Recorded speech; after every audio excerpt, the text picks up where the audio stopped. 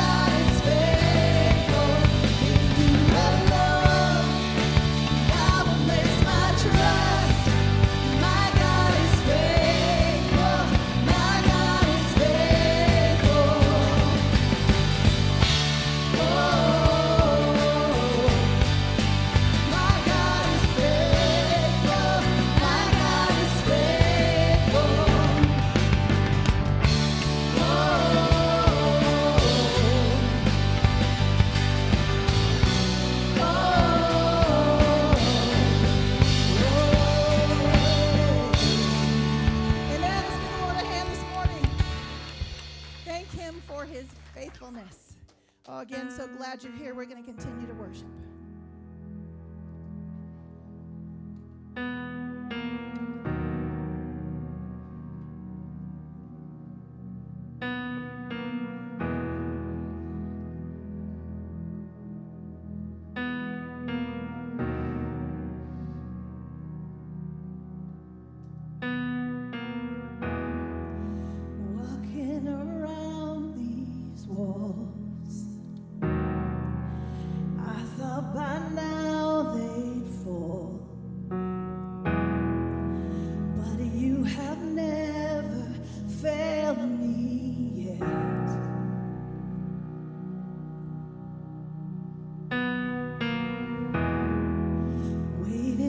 Change to come,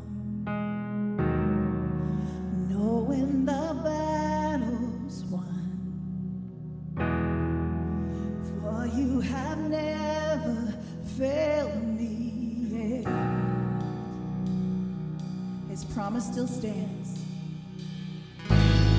Your promise still stands. Great is your faithfulness, faithfulness.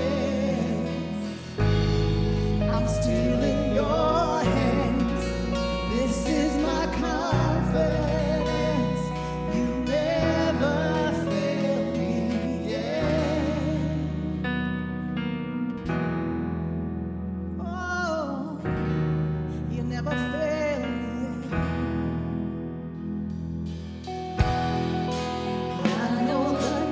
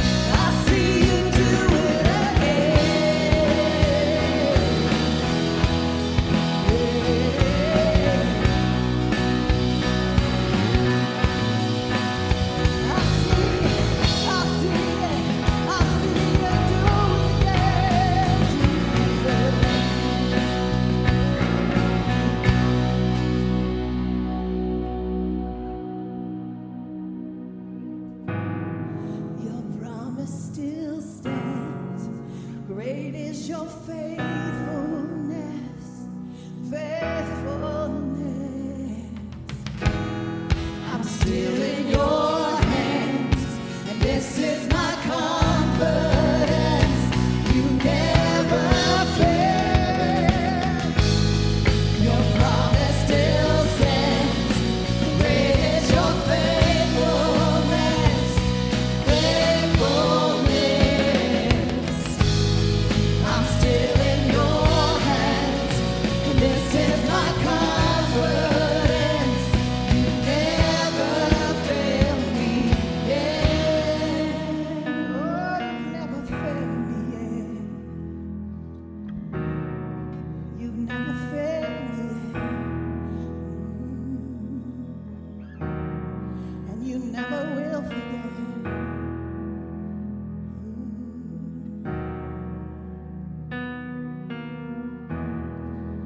Let's pray together. Father God, we're so grateful to you this morning. Grateful for this amazing day that you've given us.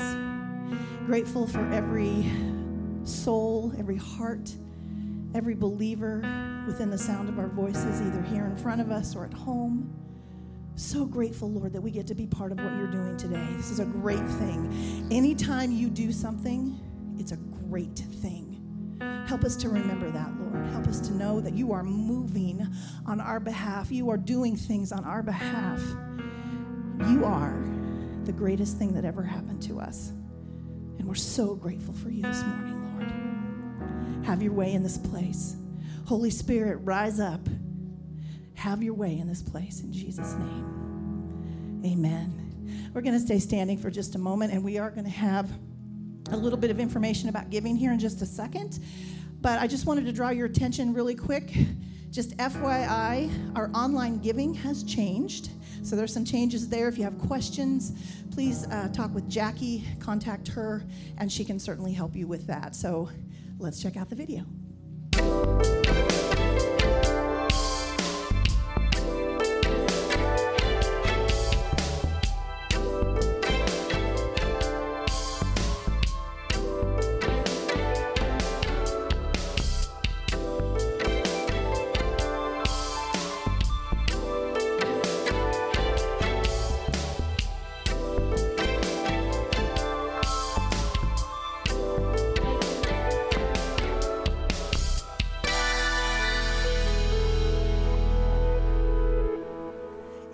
Had an opportunity yet this morning to grab communion. This is a good time for you to go back and do that because we're going to be having communion here pretty soon. But in the meantime, let's turn around and wave to our neighbors.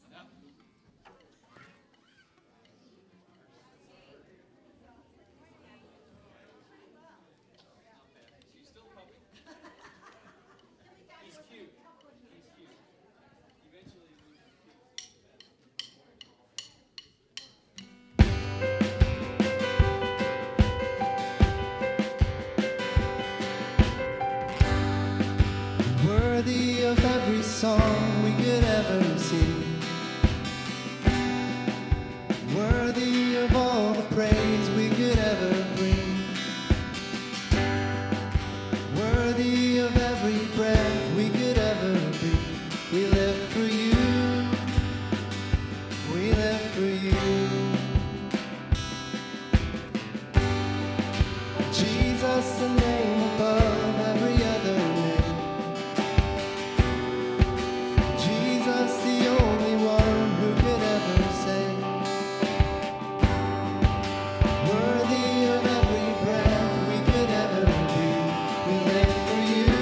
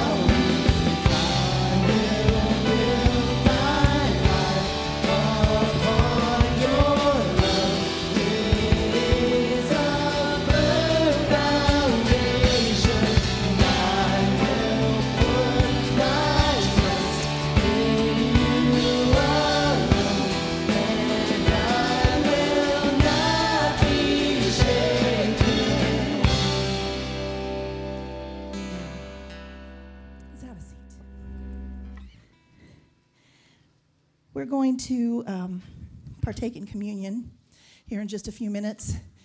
And, maybe there's some of us that are just wondering, why do we do this every week?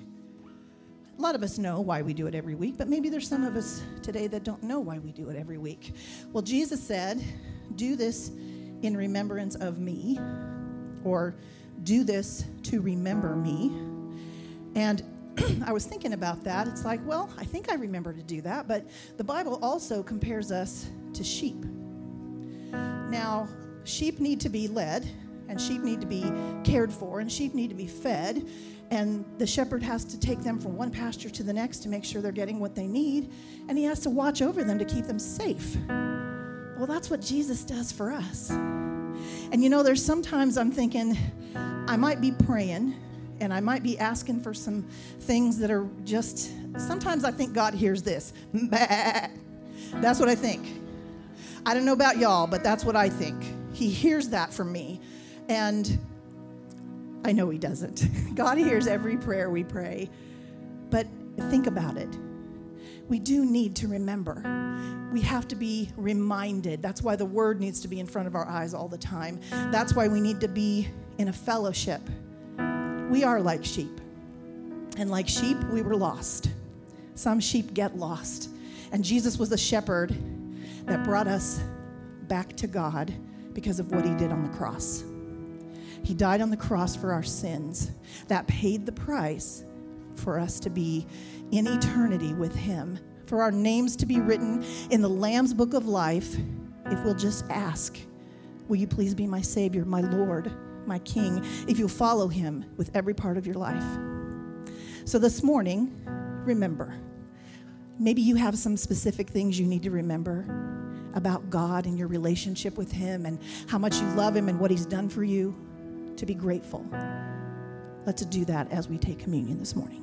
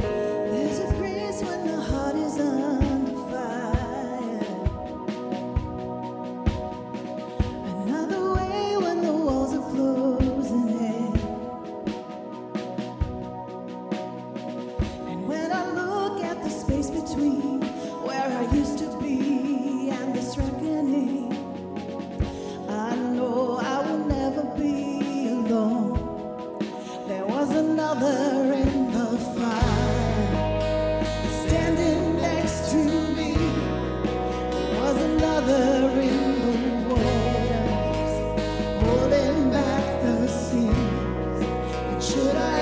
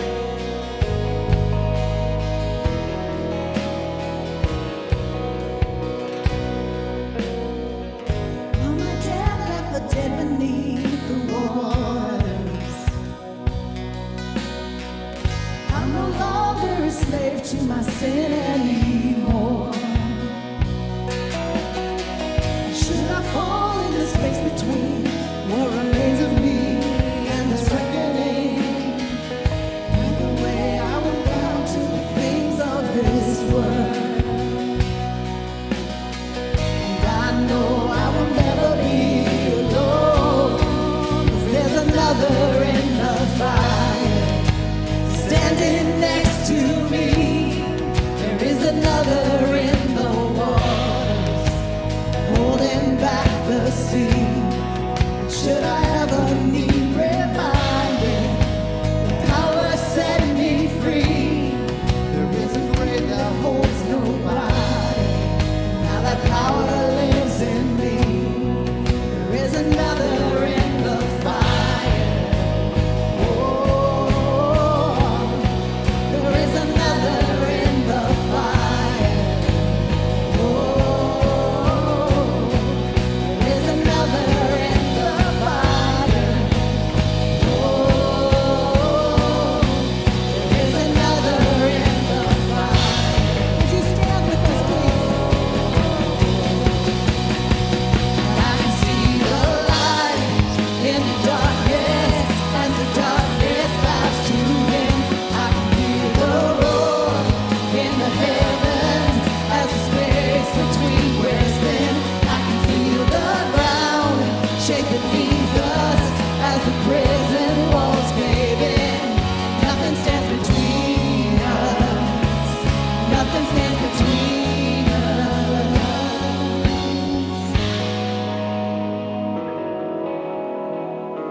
So grateful to you, Jesus.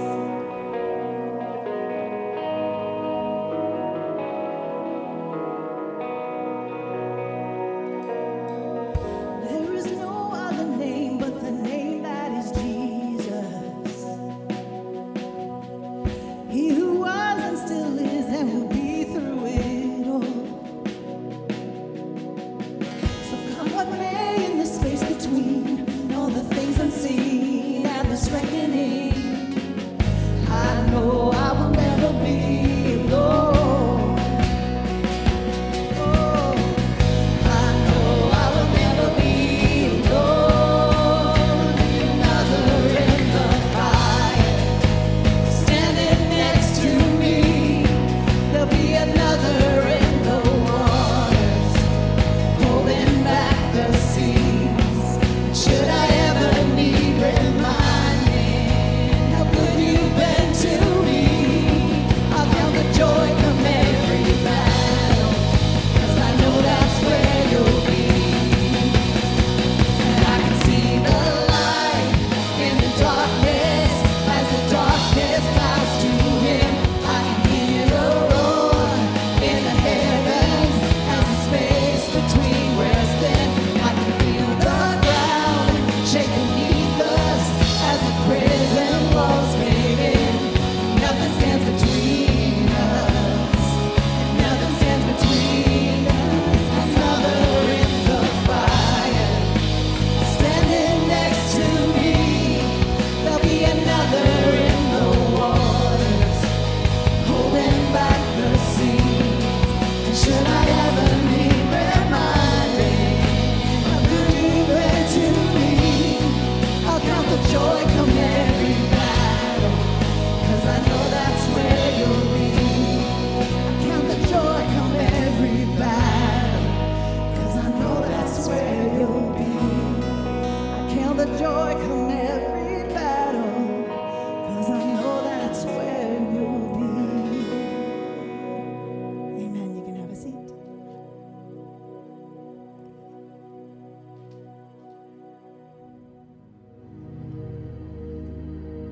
Speaking this morning, I want to welcome you, and I secondly just want us to pray together as a church. You know, there's a lot of things going on in our world that have been going on for years, honestly. But, you know, there's, I don't want to get all political, but the fact is, somebody's morals, values, convictions are always legislated. Somebody's.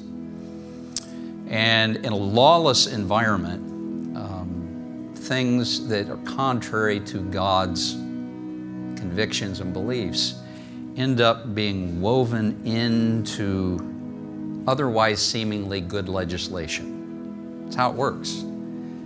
Evil is never just straight in your face. And right now, there's some of that kind of stuff going on in our world. It's been going on for quite a while, so it's not like it's just begun, but it is accelerating. It is. And we'd be naive to not recognize that. We'd be naive as a church to not pause and pray about that. And it's important The kind of stuff I'm teaching this morning, the kinds of things I've been doing in the series, it is so, so important for your well-being in mind, spiritually and long-term. Because I just want to remind you, you remember what your life expectancy is? It's everlasting. It's everlasting. And so your relationship with God is more important than anything else in this life, anything that you have, anything else, any hope or dream or aspiration you have.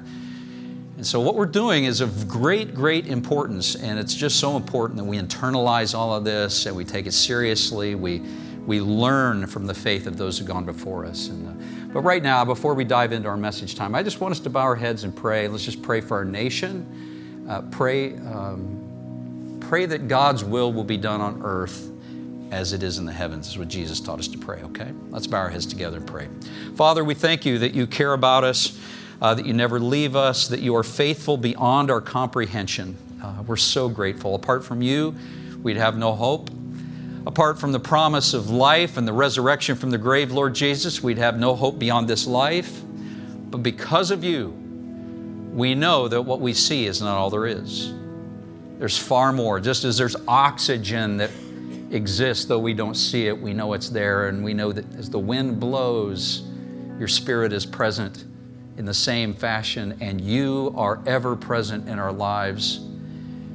You've just given us, in your great mercy, space to humbly choose you as you, Lord Jesus, chose us on the cross. We want to thank you for your merciful sacrifice. We thank you for all that you've done for us. But this morning we want to pause, Lord. We just want to pray what Jesus taught us to pray, Father.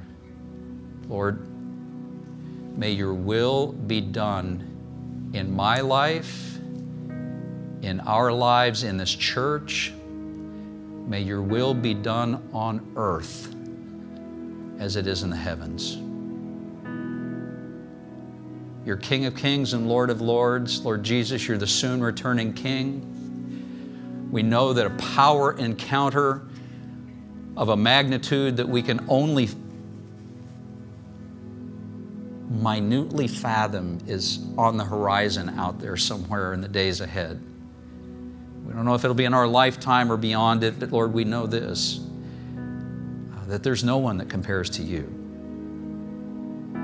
And right now, we just pray, Father, and humble ourselves before you, acknowledge your greatness. We bend our knees now in spirit. We ask, Lord, that you'd help our country, our neighbors, our community, our families, all of us to humble ourselves and recognize that this did not just all happen by coincidence, but there's a God in heaven who has convictions. And your will be done on this earth one way or the other sooner or later here. So Lord, we just ask that you'd help our country to walk in your ways, to honor you with our laws, our behaviors, our resources. And Father, we ask that you would vanquish darkness, which always has and always will until that day when it's put away in the fiery pit of hell. It will always oppose you. Help us to remember that your nature, though, is loving and kind, but in your mercy and goodness, you must judge evil. And so, God, we ask that you do your thing, that your will be done, that people will choose it, but if they don't, would you bring judgment on the evil that opposes you? We recognize our struggle is not against flesh and blood, but against principalities and powers and rules of darkness. The rest of us are just sort of pawns and puppets used by them. But God, I just ask that you'd show mercy to our people and that you would show justice to the evil in the heavenly realms that wars against all that is good.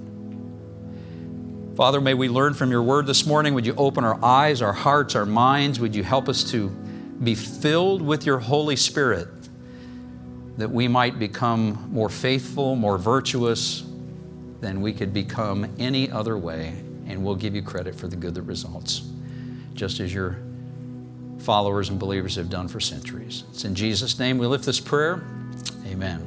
Amen. Bless you all. Thank you for indulging my lengthy prayer there. So appreciate that, but it's our prayer, hopefully. We're in a series right now that I've entitled Living the Faith-Filled Way. And I want to begin today's message by reading for all of us a passage of Scripture that has stretched the faith of countless believers for centuries. And probably some of you are familiar with this passage. It's already tweaked you a little bit, but I just want to start here, okay? James chapter 1, verses 2 through 4 says this, "Dear brothers and sisters, when troubles of any kind come your way, consider it an opportunity for," what's the text say? Great joy. "For you know that when your faith is tested, your endurance has a chance to grow. So let it grow. For when your endurance is fully developed, you'll be perfect and complete, needing nothing." Now, let me just ask you, how many of you like tests? If you're like me, I'm not particularly fond of tests. I don't like COVID tests. I don't like multiple choice essay tests. I don't like blood tests. I don't like eye tests, driving tests, radon tests. Pick your test. For the most part, I'm not terribly fond of it. A lot of you can identify with that. You understand that sentiment. Well, we'll look carefully one more time at verse 3. Notice what it says. "For you know that if your faith is tested, your endurance has a chance to grow." Did I read that right? Verse 3, "For you know that," notice what it says, "when." Notice it doesn't say if, it says when. "For you know that when your faith is tested, your endurance has to grow." Now let me just say, Scripture is giving all of us who don't like tests a little heads up here. That's what God's doing in a passage like this. It's telling us that all of us, no exceptions, are going to experience the testing of our faith. And even though we may not like it, the fact is, we'll grow from it. We'll grow from it. Lots of things that our children, when they're growing up, we make them do, not because they're excited about it, because they'll grow from it. How many of your kids just foam at the mouth with excitement about going to school some days? They just don't. Maybe they foam at the mouth, but it's not because of excitement or that. You're right. It's just like that. There are so many things in life that we just are not thrilled with, but we grow from it. And what God is trying to convey to us in a passage like this is that the testing of your faith and mine is one of those kinds of things. And today we're going to hear and learn from 3 young men from Israel's history who masterfully modeled faith and faithfulness for all of us and for all the people who lived since them. And they did it during an extreme test of their faith. A test of their faith that they grew from, but they would have never chosen. So many of our tests of faith are chosen by someone beyond, not us, right? It's someone from God. And otherwise, it doesn't test our faith. If we picked it, it'd be like slam dunk, right? I mean, the whole nature of a test of your faith is that it's something beyond what you think you're capable of enduring. That's the whole point of it. Otherwise, well, today we're looking at the lives of 3 young men who had an extreme test of their faith, and they were named Hananiah, Mishael, and Azariah. And some of you are saying, wait a minute, who's that? And those are their Hebrew names. Some of you didn't even know they had Hebrew names, because most of us are more familiar with them by their Babylonian names, Shadrach, Meshach, and Abednego. Every one of us can learn numerous lessons about faith-filled living from these 3 men. And as I dive into today's message, I just do so wishing that I had about another 45 minutes beyond what I have, so that I could do another message or 2, try to cram them into that time frame, because there is so much in these men's lives. So many things that we can learn about faith, so much we can learn about endurance, so much we can learn about the faithfulness of God in this passage, so much that we can learn about so many things, about how to live in a culture of compromise spiritually, And on we could go with things that are rooted in this passage. But this morning what I'm going to do is we're going to talk about some lessons about faith-filled living from these three men that we can all learn. I hope you'll listen really carefully to the story, whether it's the first time you've heard it or if it's the 100th time you've heard it. If you'll listen close, I honestly believe God will speak to you through the life experience of these three men. Turn in your Bibles, if you have one, with me to Daniel chapter 3. That's where we're going to be reading from. Before we start reading, looking at the text, you need to know that Shadrach, Meshach, and Abednego were not living in Babylon by their choice. You need to understand that. I mean, the king of Babylon and his armies had taken them and many other Jews captive when they had destroyed Jerusalem a few years earlier. And so here they were, captives in a foreign land. They're in Babylon against their will. And I want you to think about this. As a conquered people group, how do you think they were regarded by the elite within the Babylonian culture? Let's just say they didn't get many likes on their social media posts. And they were not popular. So in an effort to force religious and social conformity, in an attempt to unite the diverse population under the uncontested authority of a king, I want you to see what the Bible tells us in Daniel 3. You can read it in your own Bible. It's an idea that the king came up with here. And just follow along if you don't have your own Bible with me on the screen, or if your Bible is different than the New Living, which I'm reading from, feel free to follow along too. But Daniel 3, we're going to start at verse 1, where the Bible tells us that King Nebuchadnezzar made a gold statue, 90 feet tall and 9 feet wide, and set it up on the plain of Dura in the province of Babylon. Then he sent messages to the high officers and officials and governors and advisors and treasurers and judges and magistrates and all the provincial officials to come to the dedication of the statue he'd set up. You get the picture? I mean, basically he's inviting everybody in the governmental legislation, I mean, everybody who had anything to do with the leadership of Babylon, he's got them all coming. Verse 3 says, so all these officials came and stood before the statue King Nebuchadnezzar had set up. Then a herald shouted, and this is, kind of proclamations before, the giant Bose sound system and stuff. So the herald shouts to all of these people, from various places within the place that they were located. Says, people of all races and nations and languages, listen to the king's command. When you hear the sound of the horn, flute, zither, or zither, I don't even know how to say that, so I'm sorry if you do. Zither, lyre, harp, pipes, and other musical instruments, bow to the ground to worship King Nebuchadnezzar's gold statue. Anyone who refuses to obey will immediately be thrown into a blazing furnace. Do you hear the king's statute that was being communicated about the statue? Not interesting, the similarities of words? So at the sound of the musical instruments, verse 7 tells us, all the people, whatever their race or nation or language, bowed to the ground and worshiped the gold statue that King Nebuchadnezzar had set up. But some of the astrologers went to the king and informed on the Jews. They said to King Nebuchadnezzar, long live the king! You issued a decree requiring all the people to bow down and worship the gold statue when they hear the sound of the horn, the flute, the zither, the lyre, the harp, the pipes, and other musical instruments. That decree also states that those who refuse to obey must be thrown into a blazing furnace. But there are some Jews, he says, they say, Shadrach, Meshach, and Abednego. It's kind of like there's some Jews, not to mention names or anything, Shadrach, Meshach, and Abednego, whom you have put in charge of the province of Babylon, reminding the king of what he already knew, no doubt. They pay no attention to you, your majesty. They refuse to serve your gods and do not worship the gold statue you have set up.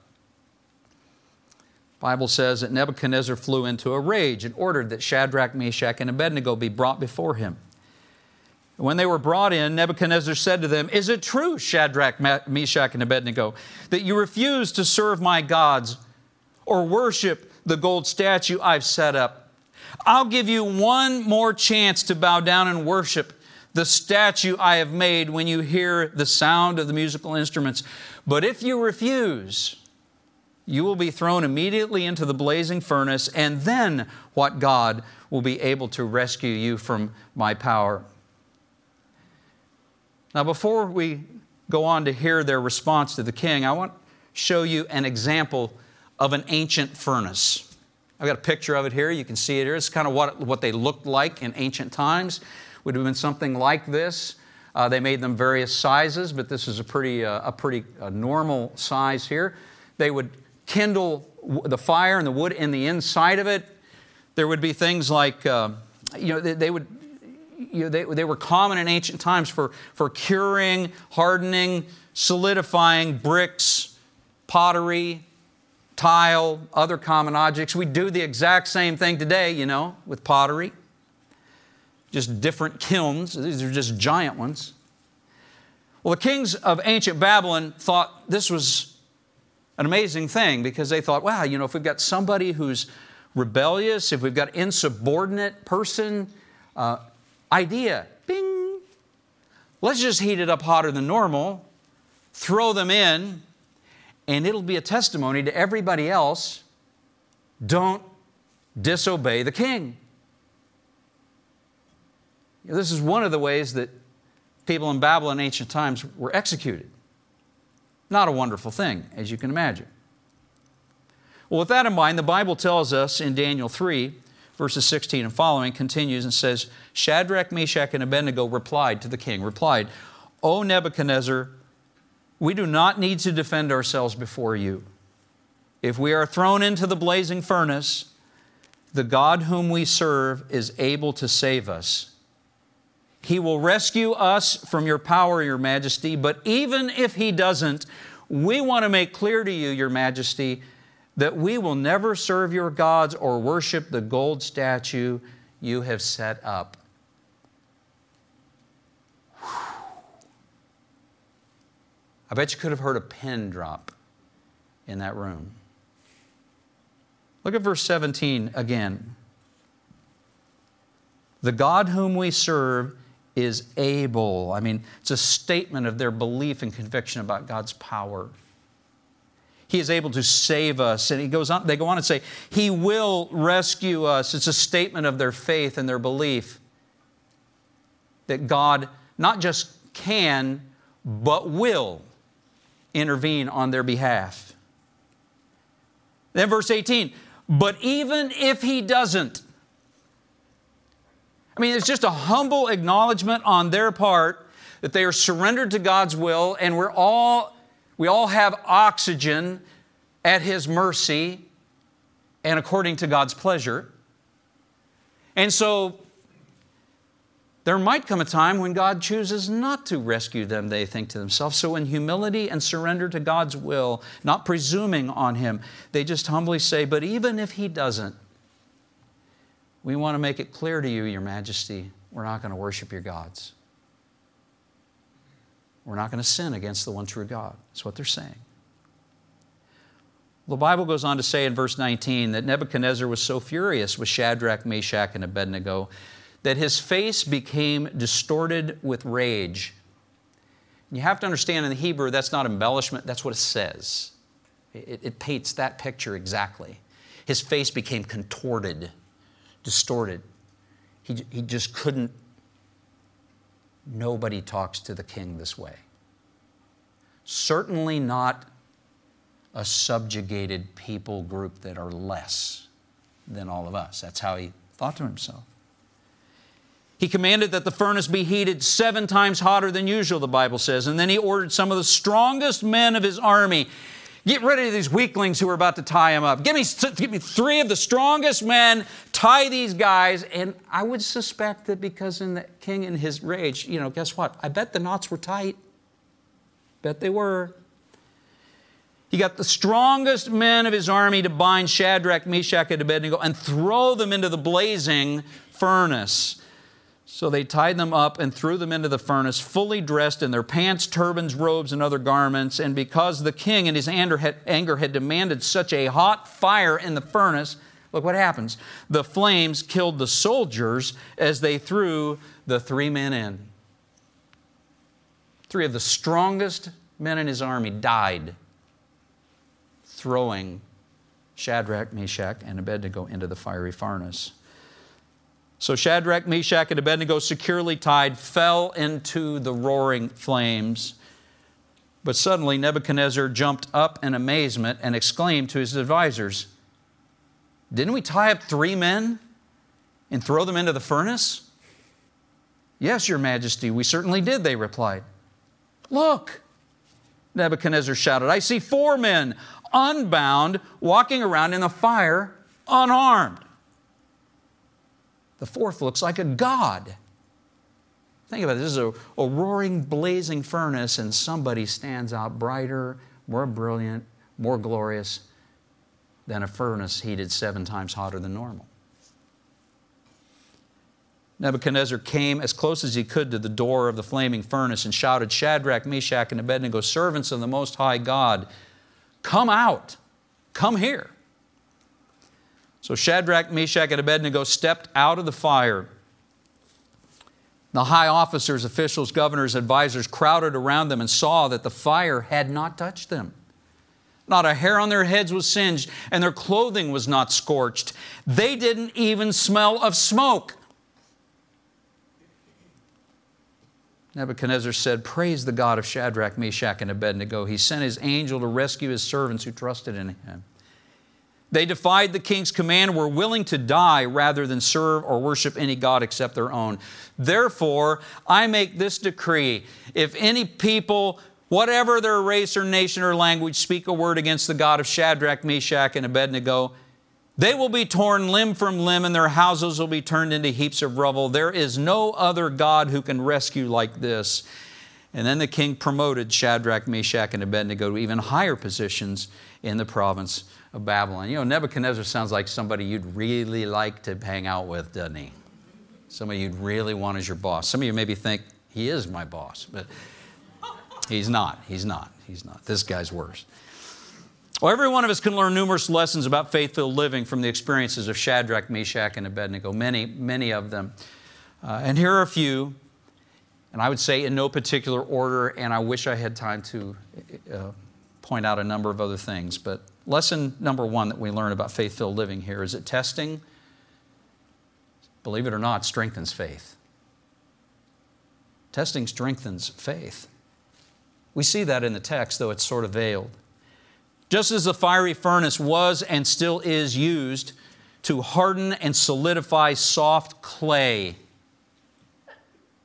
we learn from Shadrach, Meshach, and Abednego that times of trial and testing harden and solidifies our otherwise soft faith.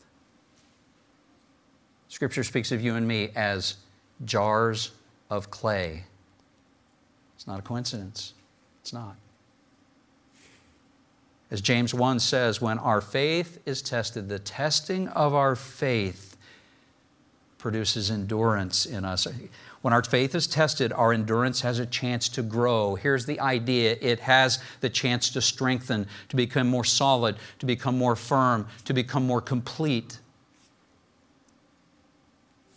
We've all got to remember that trials and testing are an indispensable part of faith development.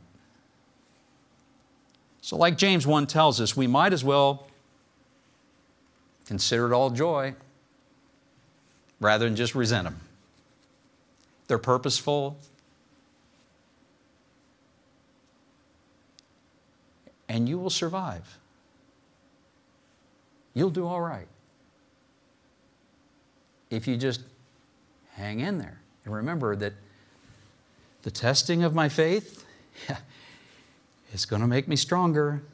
Maybe at the moment I don't see it. I don't know how it's going to happen. I'm having trouble believing it, but I'm just going to hold the line. Just going to hold the line. That's maybe what you need to do. Testing strengthens faith. Lesson number 2 we learn about faithful living here in this passage, and others we could look at, is testing is a time to verbalize our faith.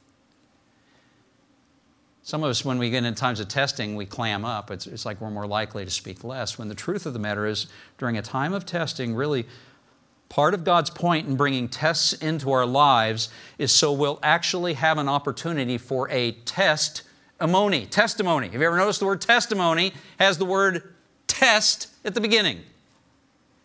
Because it is God's plan. As you and I go through tests, then we're able to share our testimony of God's faithfulness and how we've grown in faith as a byproduct of it in time. Shadrach, Meshach, and Abednego, in the midst of the most difficult of circumstances, verbalized their faith. Was it perfect? I'm sure it wasn't. If you could ask them today, I'm sure they'd say, I wish we'd have said this. I wish we'd have done this or whatever. But they bore witness to someone who was unreasonable, truly dangerous, and let the chips fall where they may. That's what they did. Listen to their testimony again. I mean, think of the chutzpah required to do this. Okay? Shadrach, Meshach, and Abednego replied, Daniel 3:16 says, O Nebuchadnezzar, we do not need to defend ourselves before you. If we are thrown into the blazing furnace, the God whom we serve is able to save us. He will rescue us from your power, your majesty. But even if He doesn't, we want to make it clear to you, your majesty, that we will never serve your gods or worship the gold statue that you have set up. And their words were so persuasive in that moment that Nebuchadnezzar fell to his knees and repented of his arrogance and idolatry. And of course he didn't do that. God didn't expect him to in that moment. Sometimes when we bear witness of what God's doing in our lives, we're expecting the other person to do what's unrealistic for them in that moment. But their testimony, Shadrach, Meshach, and Abednego's testimony, what it did is it made their faith in God clear enough in this moment that when God showed up, Nebuchadnezzar understood who was God and who was not. That was essentially what they were doing in this moment. And none of that would have happened if Shadrach, Meshach, and Abednego had been silent. Or if they just capitulated and bent the knee, like a whole bunch of other people had done.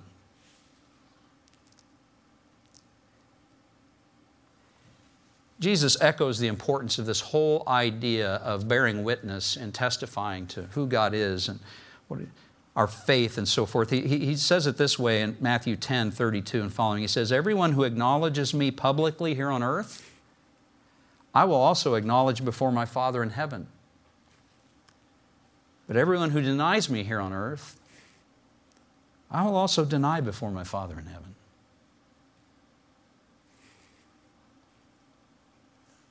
And clearly, Jesus wants to be among those who testify about our faith, testify about our surrender to Jesus, acknowledging Him. He wants us to testify about God's faithfulness.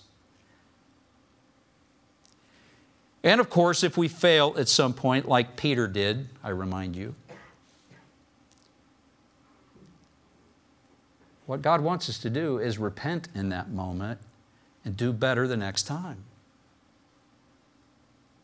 And not just think that denying Him is no big deal. It is a big deal. This is one of Nebuchadnezzar's limited opportunities to learn about the one true God in the heavens who created Nebuchadnezzar. And contrary to his understanding, cared about Nebuchadnezzar more than Nebuchadnezzar cared about anything or anyone else. We all encounter people like that. God longs for them to know from you, from me. When we end up before kings, when we end up before people in authority, His plan, if you look at the New Testament of His apostles and the disciples of the early church, was that Jesus Himself says, when you stand before kings, don't even worry about what you're going to say. Just say what the Holy Spirit gives to you. That's what Shadrach, Meshach, and Abednego did. That's It's what you and I need to do, regardless of who we're in front of. More could be said, but lesson number 3 about faith-filled living is that testing is a time we're most likely to discover God's presence and power. Sometimes we wonder, where is God in our lives? Let me just tell you, sometimes it's like He doesn't bother to show up in your life and mine just like every second that, you're pouring milk for the cereal in the morning. He's probably not going to show up during that time, okay? But here's the thing. Times of testing, odds are higher that He's going to show up. Where was God when Shadrach, Meshach, and Abednego experienced the testing of their faith? He was with them in the fire. Right? That's what the text tells us. We just sang about it a little bit ago. That's where Shadrach, Meshach, and Abednego encountered God's presence and His power. Daniel 3:25 tells us, Nebuchadnezzar shouted, I see 4 men unbound, walking around in the fire unharmed, and the 4th looks like a god. And when they came out of the fire, Daniel 3:27 tells us, the fire had not touched them, not a hair on their heads was singed, their clothing was not scorched, they didn't even smell of smoke. I tell you, I can clean out the fireplace without a fire and I smell like smoke. Okay? Here's what we got to remember. Every one of us. God chose to deliver Shadrach, Meshach, and Abednego in the furnace, not from the furnace.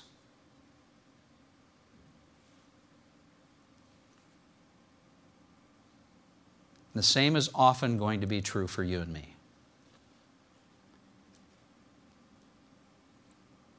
And just as God was with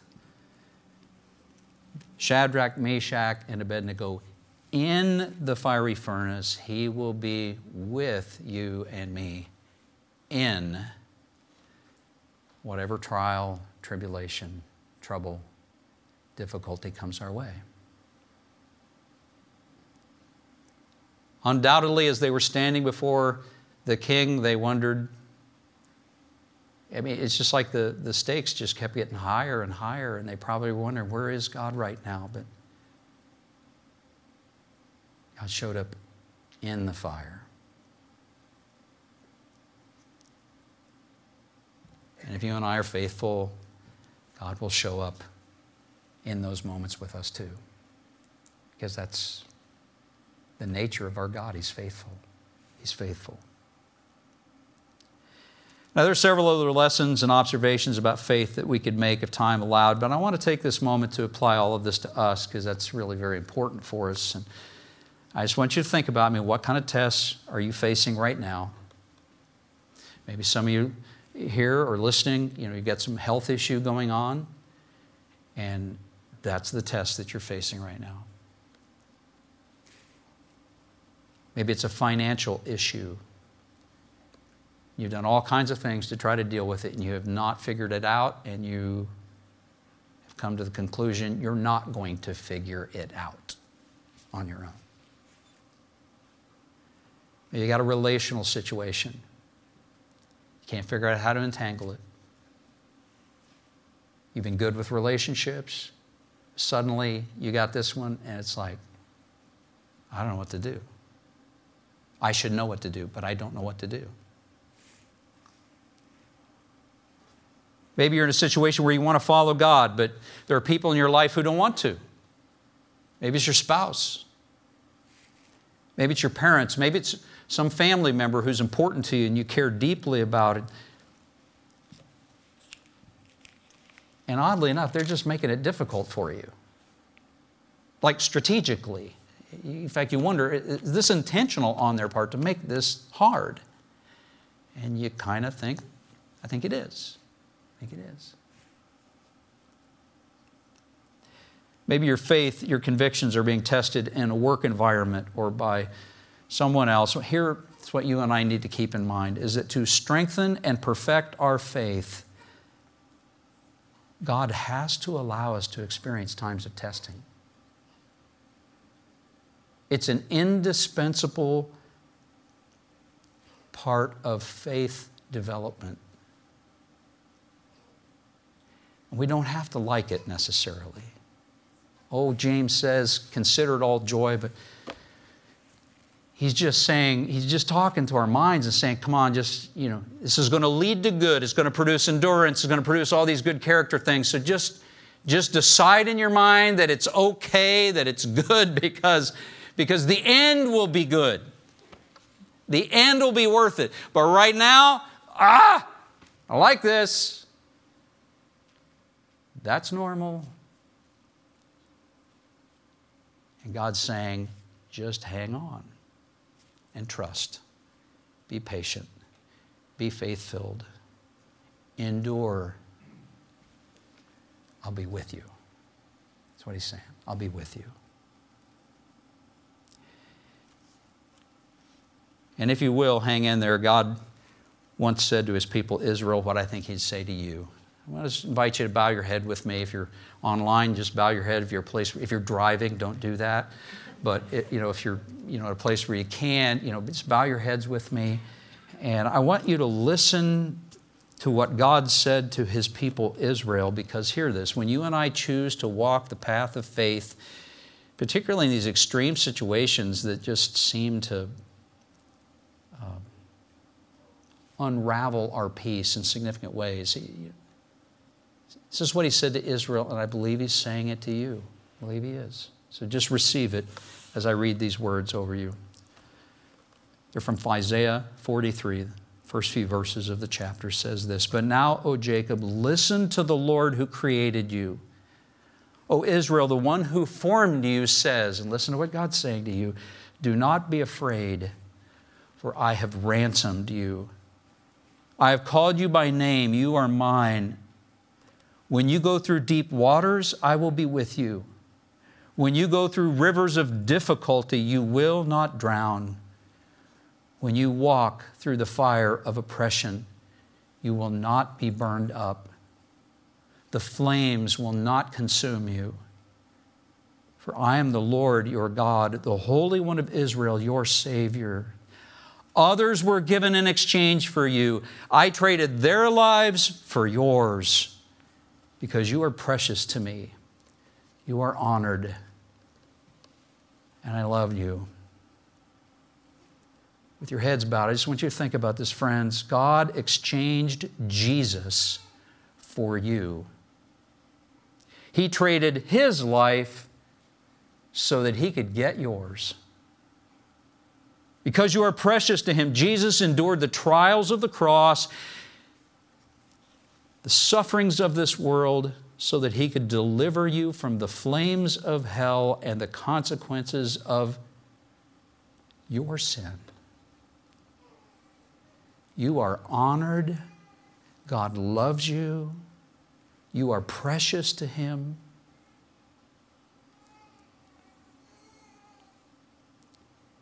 Maybe this morning you just need to spend a moment just looking heavenward and just saying, "Lord Jesus, thank you for what you've done for me." You say it even as I'm saying it. You say, "Lord Jesus, thank you for what you've done for me." Say it in your spirit. Thank you that you gave your life in exchange for mine. Thank you that you suffered on the cross to deliver me from the flames of hell and the consequences of my sin.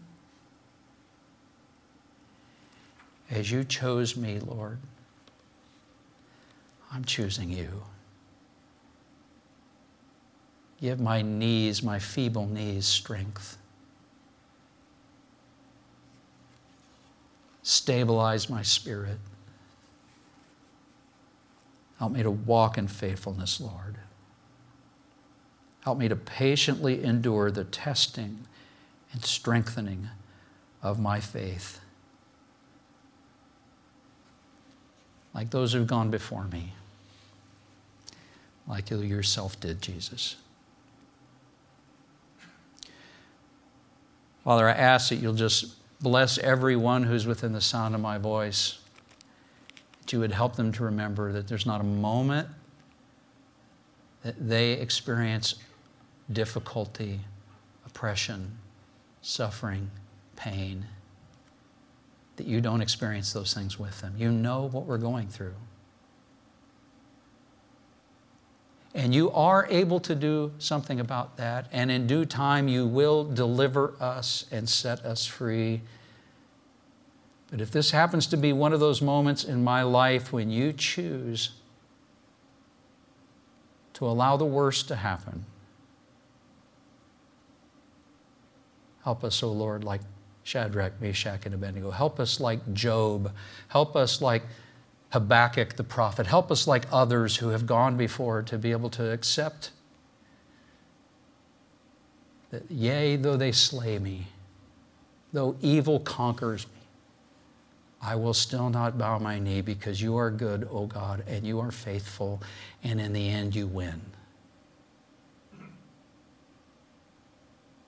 And there's more to life than my comfort